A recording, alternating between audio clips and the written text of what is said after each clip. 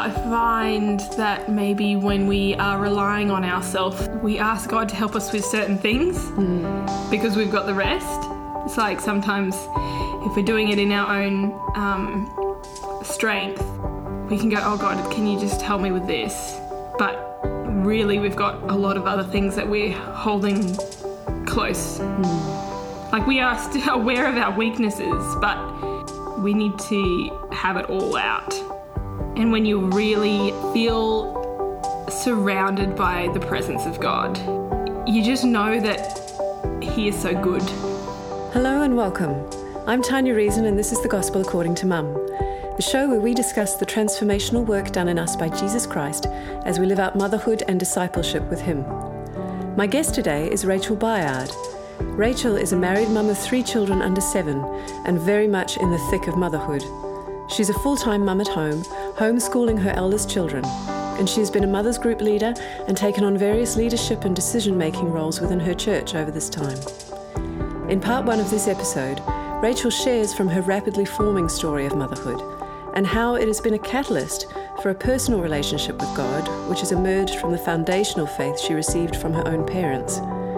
Already, she's faced a season of infertility, high-risk pregnancy and chronic illness, and through it all is learning to lean on a relationship with God that is all her own.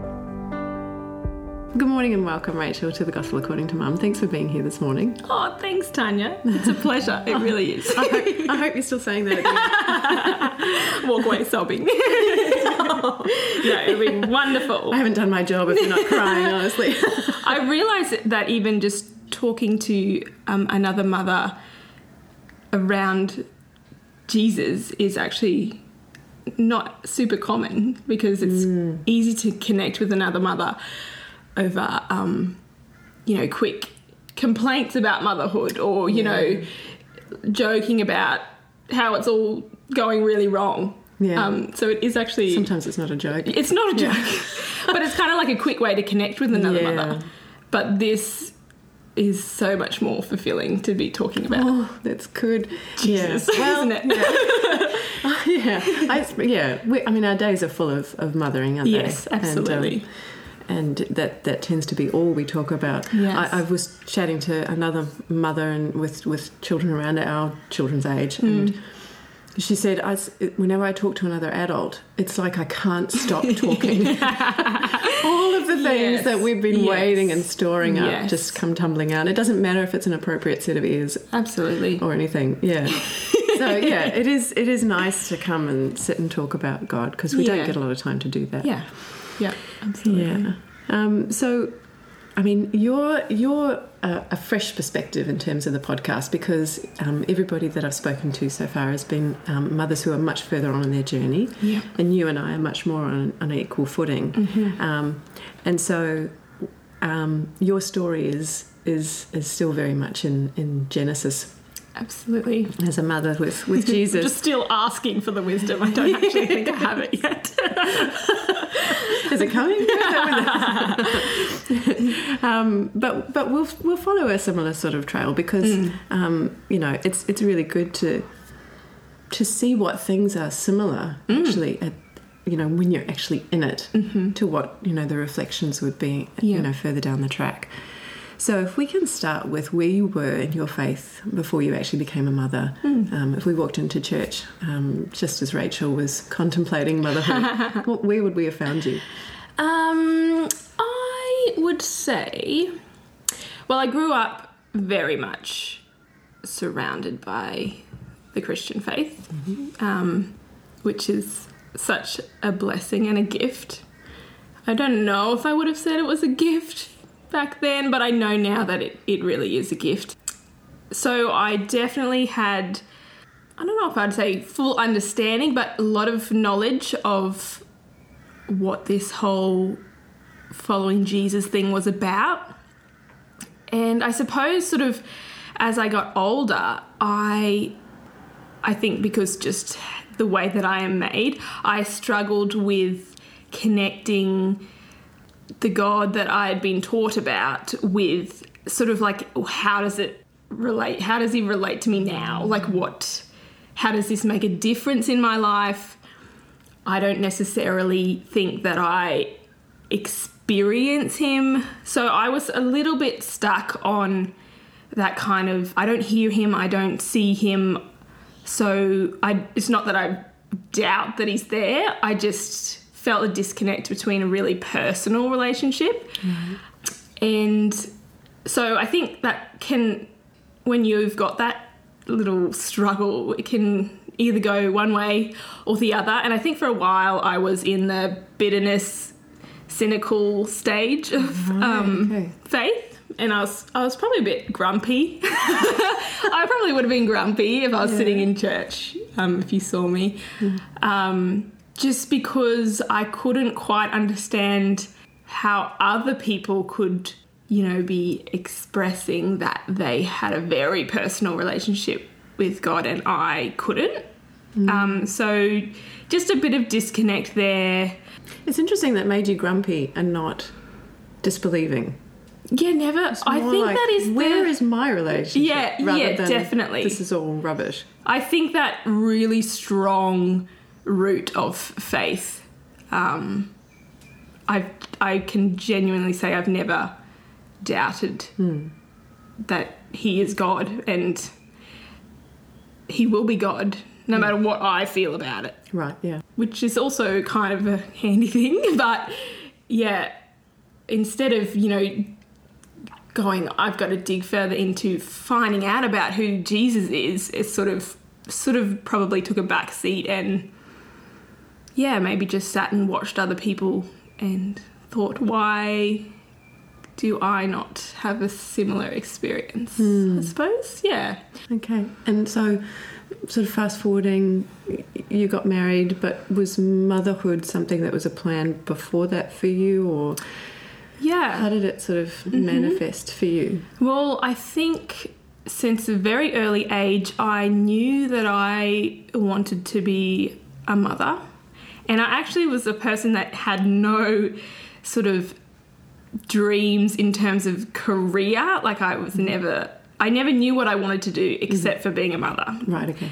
And that could be because I was raised by a mother who mothered full-time, and that was very deeply ingrained into me. But, I'd always wanted to be a mother. So I suppose sort of, after leaving school, I didn't know what I was sort of just wasting time until I became a mother, I guess. You were resting.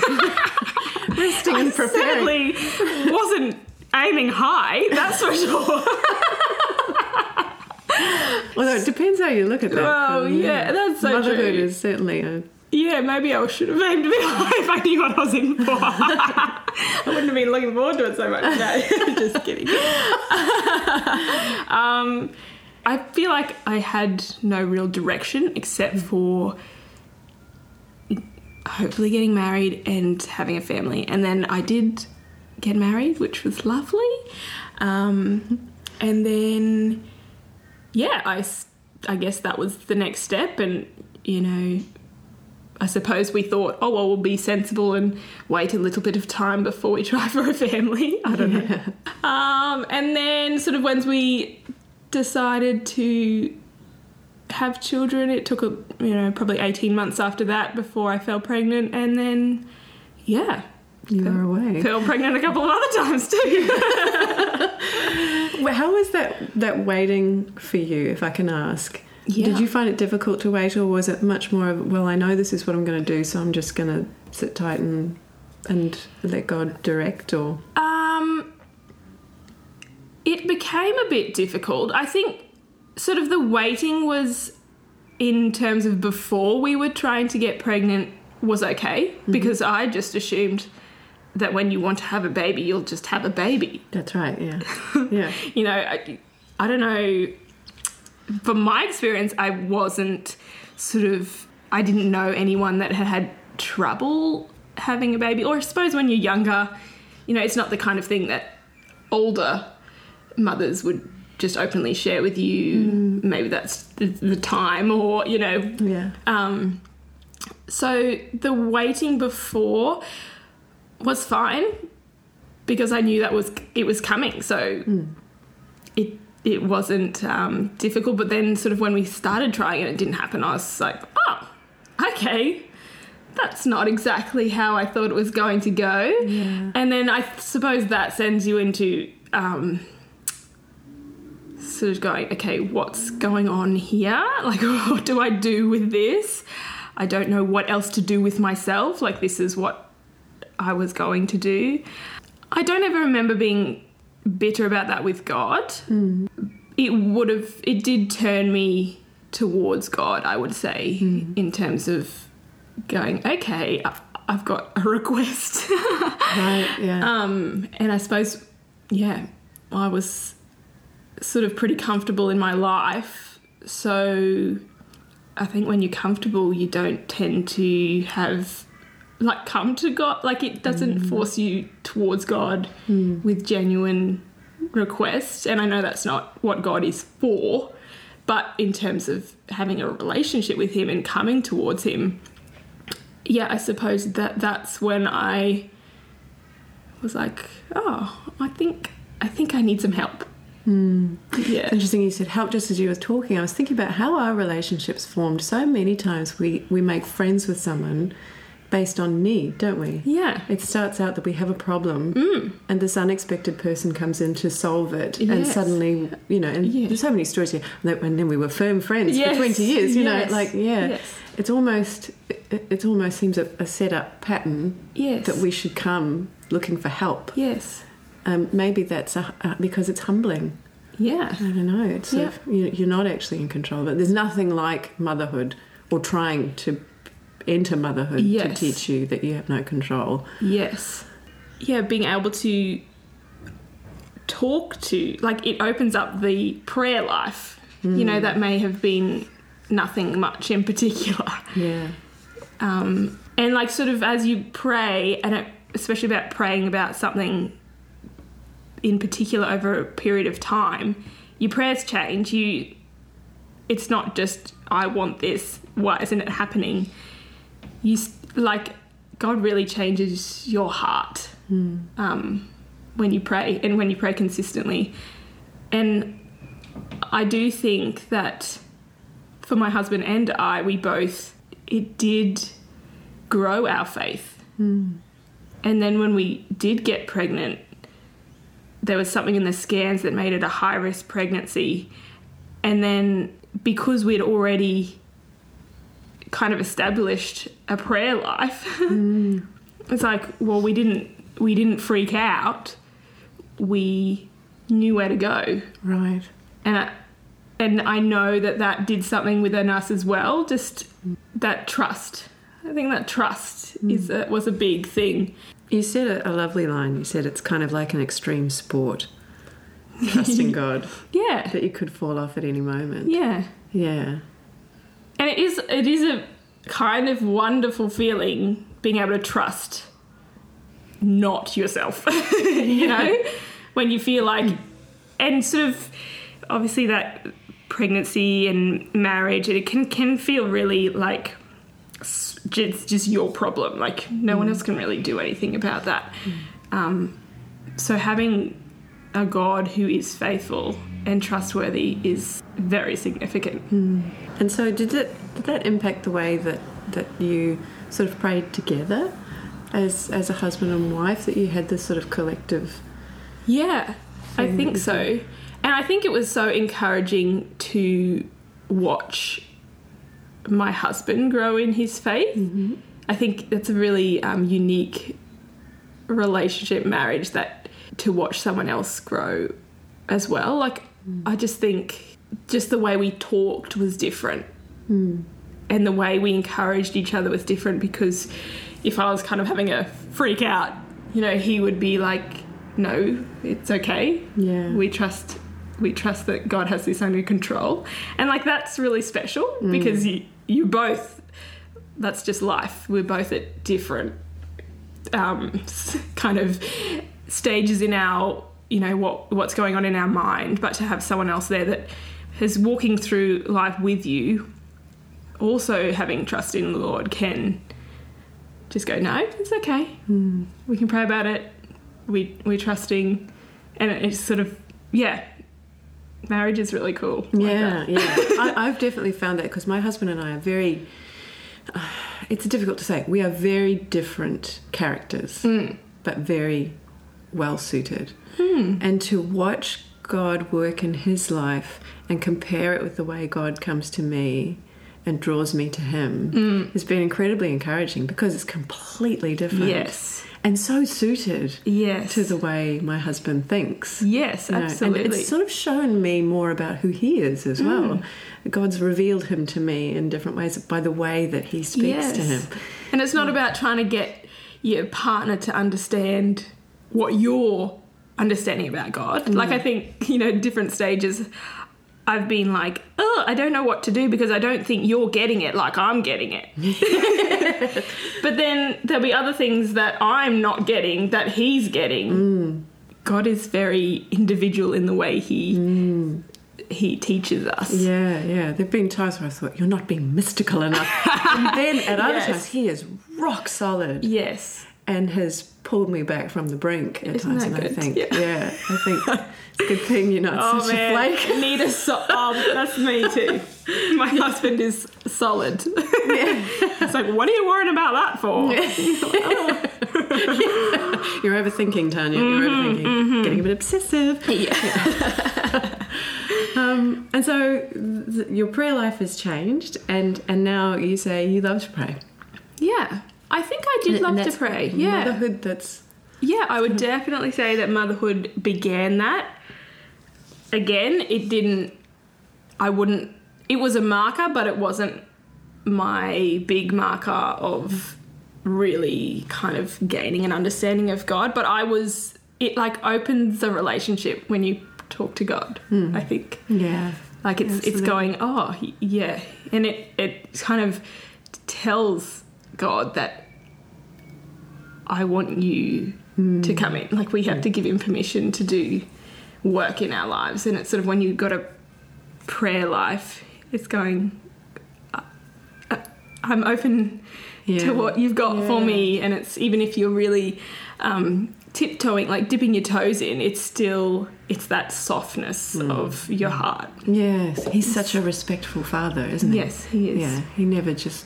No barges on in there and takes over. Flips your life upside down. Sometimes. Normally you fast forward. Or you need rescuing. Yeah. And then you're grateful. Yeah. And so baby number one appeared. Yeah. And then you thought, yep, we're gonna go again. Baby number two. Yeah. So I think, like, obviously we went through the major change of having a first baby. That is significant. But sort of like a couple of months in, I was like, oh yeah, I've got the hang of this. A couple of months. Yeah, it took me a little bit longer. I mean, I'm significantly older than you. I didn't refresh so quickly.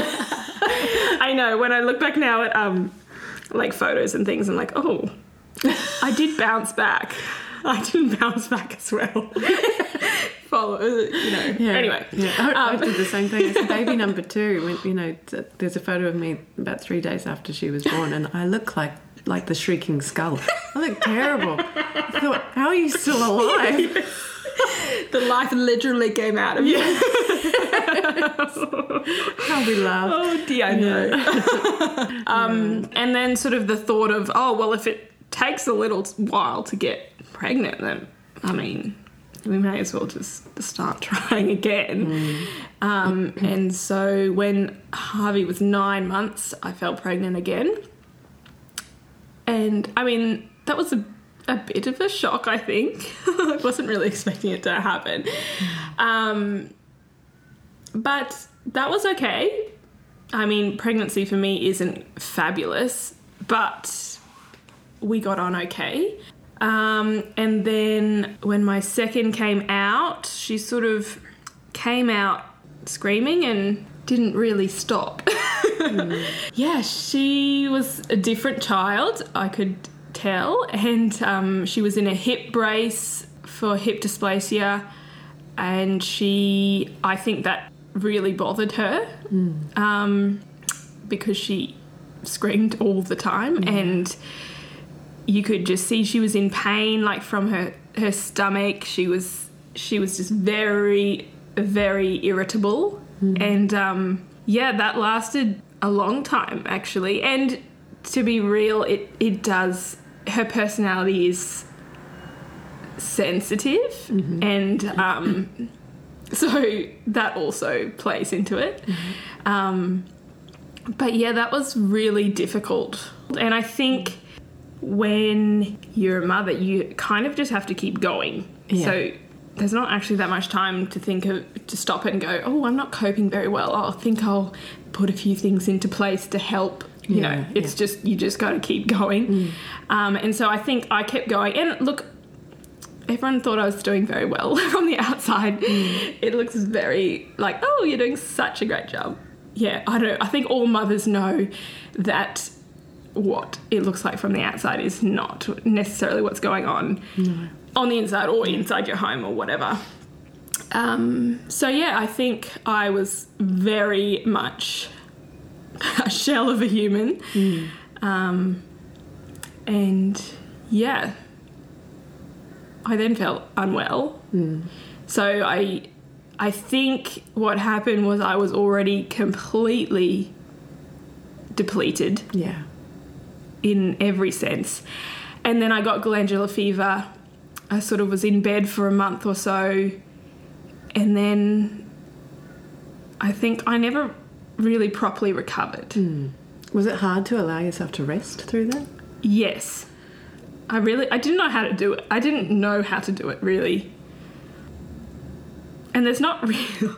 Like, you can't rest how you probably need to rest. Like, you're always going to get up for your children.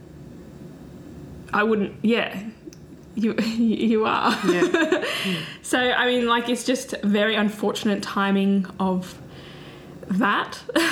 And, I suppose it sort of knocked me right back and ended up with chronic fatigue for almost 2 years. So yeah, that was a difficult time. Absolutely. Did you find that there was a provision for help through that? Did you find that you had to actually make requests of people, or? Well, I'm very fortunate to have a mother who is close to me, lives close to me, and she was very helpful. My husband is fantastic, and he was also very helpful, but you know, he had to work as well. I definitely had people around me that were very supportive and helped as well. Yeah, I think when you've got like a long-term thing, it's very tricky because it's like, are you better yet? Yeah. Can I go now? Yeah. And so I did struggle with maybe letting people know that I still needed help. I don't know. So it's not just coming to God, it's coming to everyone. Yeah. There's that difficulty there. Yeah, and it's kind of like facing reality. It's going, hold on. Like, one, no one would expect you to do this by yourself. Why do you think that you have to do this all by yourself and sort of stick it out? But also, I think I did lose a bit of the fact that God was available to me. I sort of probably shut down a lot. Because it feels like anything extra was exerting too much energy. Right, yeah. Isn't it funny how, I mean, you said further on in the notes that you gave me about this, how coming to God seems like just another thing to do sometimes. Yeah. But you said, when I open the Bible and actually read it, I'm so excited to be reading the Bible again. I've had exactly the same thing. It's like a bowl of porridge. Someone says, do you want a bowl of porridge? I go, not really. I'd like a cake, please. Yes. But when you start eating it, your body goes, yes, this is what we need, you know, and you find yourself eating, or maybe whatever it is. These good foods. Nourishing, Yeah. I find that with the Bible, I start to read and I go, how did I ever put you down? Yes. That's right. Everything is so good. Yeah. But why does it feel that way? I don't know why there's that sort of, that block. I think it's just that lie that gets whispered into our ear that God wants something from you. yeah, it's gonna be draining to you. You're not gonna feel refreshed after it, and it's an absolute lie because all the time the nature of God, and it says, "Come to me if you're weary, Yeah. and I will give you rest." It's not He's not going, and I will give you something to do. Yeah. And I will tell you how to fix it, and you'll have to do it. I'll give you a pep talk and get you back on your feet. He says, I'll give you rest. Yes. Yeah. Yeah. But it's almost as if we can't allow ourselves to rest. I mean, what you were saying there was about you have to get up for your children. Yes. And I know what you're talking about there. You can't not get up for your children. But how much more so God? Yeah. If we cry out to him, he's not going to not get up for us. Absolutely. Because he's the perfect, yeah. full. He lacks nothing. He has no reservations or I'll get back to you yes. when I'm free. Yeah, or that text that never gets answered. Yes. Yeah.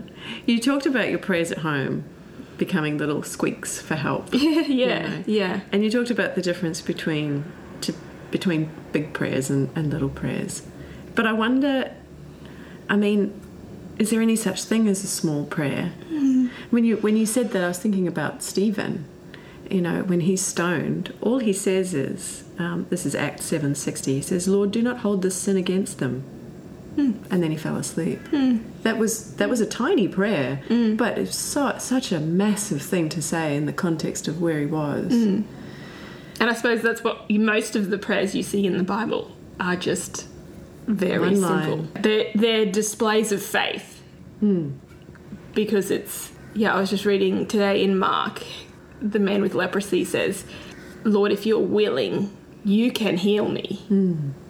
It's like, it's a statement of faith. It's coming to him and going, "I know that you are the one who can help me right now." Yeah.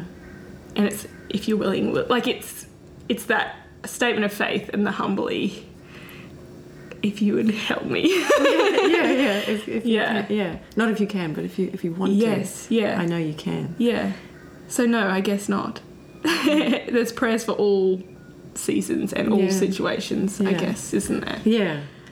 I wonder if that, the nature of motherhood, it sort of reduces everything to necessity, doesn't it? Yeah. And it crystallizes what we need to say.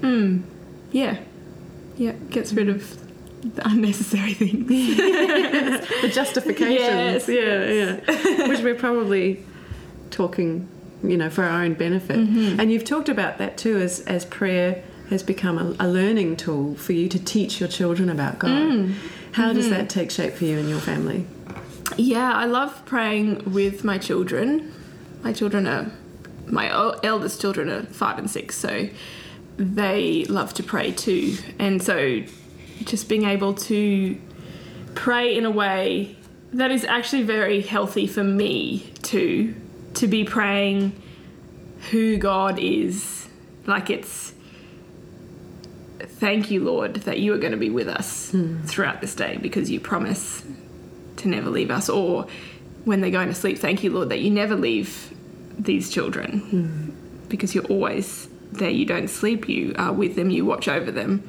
It's in thanking God for who he is and what he does.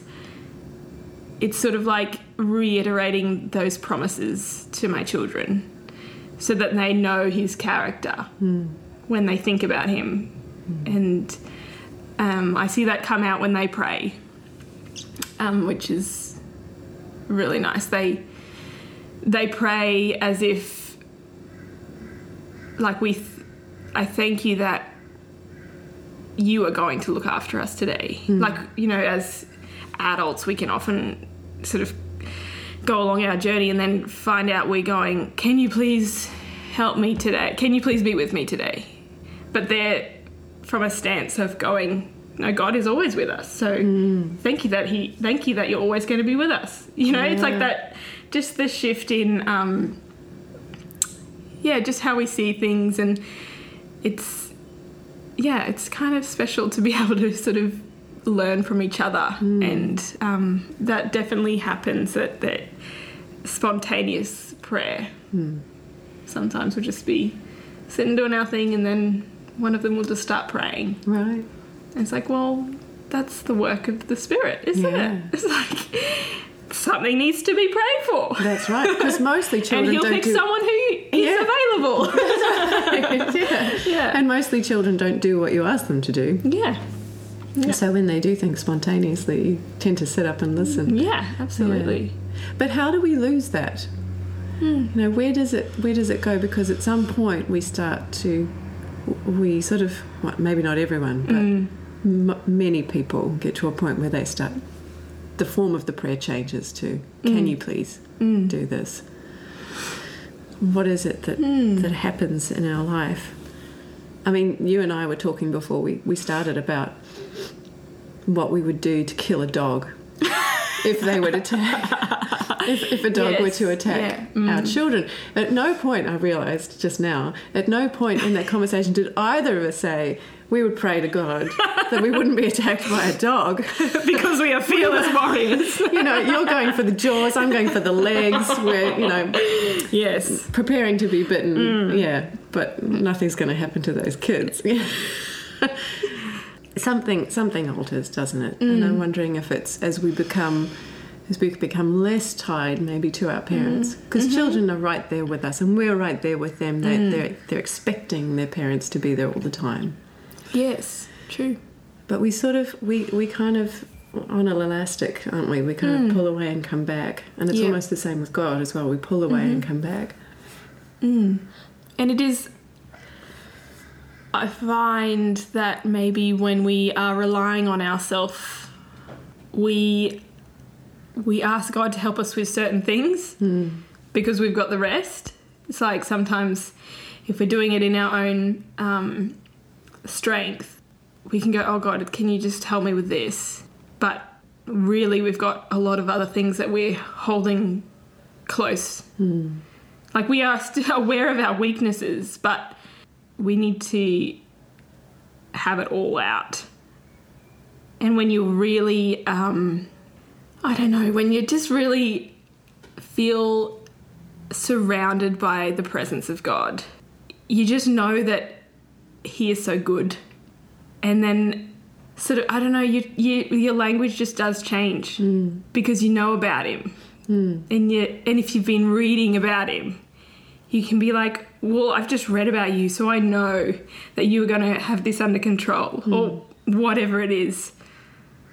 So I think your language changes and your posture changes, not from I'm here and you're over there and I just need you to pop in and help me along my way. Like God wants all of us and He wants Him to be central.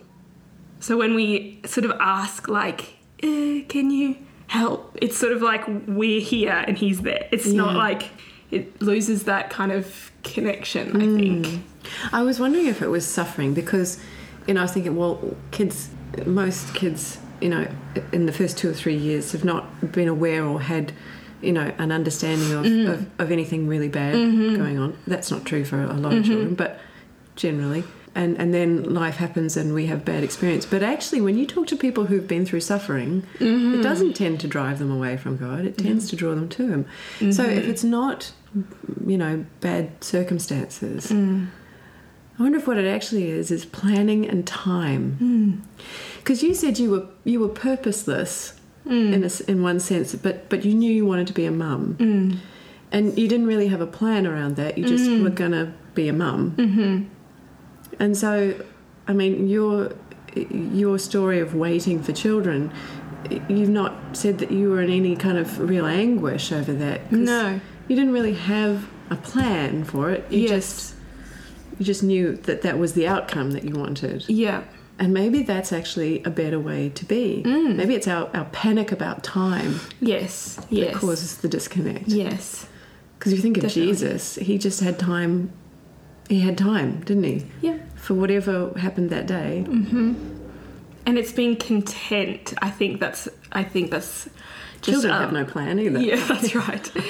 It's that lesson, like motherhood, I feel, is constantly sort of giving you these two options of being content or being not content, wishing things were different, or wishing time away, or waiting for kids to get older, or so you can do other things, or you know, it's like this discontentment of now, or we can be really content, and that changes our posture as well, doesn't it? Because it's, what are the blessings today? Yeah, and it just brings God into your day right now. Sort of that kind of, it's small. It's, our lives are small in terms of, you know, maybe our impact on the outside or whatever, but they're really significant to God and infinite value. Yeah. If he says we're worth as much as Jesus, then we must be of infinite value. Yeah. Thanks for listening today. You can find out more about the show, our guests, and subscribe and download through all our channels by visiting thegospelaccordingtomum.com. In part 2 of my conversation with Rachel, we discuss the refining nature of motherhood and what its emotional and spiritual value may be for women. Alongside this, we reflect on the value of building the foundations for meaningful family relationships and what it may mean to gamble with those choices. In the meantime, be encouraged, friend, and remember the God who taught you to love will not leave you as you walk with him more and more at your own pace. I'm Tanya Reason, and you've been listening to The Gospel According to Mum. Till next time.